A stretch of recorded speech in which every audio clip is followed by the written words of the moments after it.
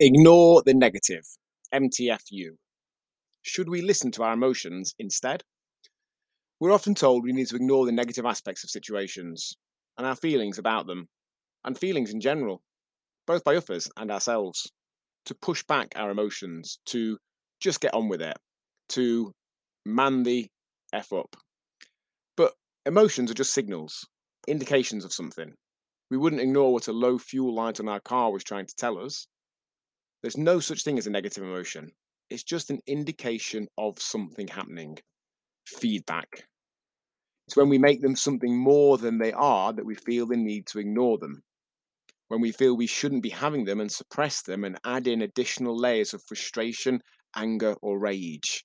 The cascade of emotions caused by the perception that something has been taken from or kept from us, whether in terms of literal items or freedoms or abilities to act or feel a certain way.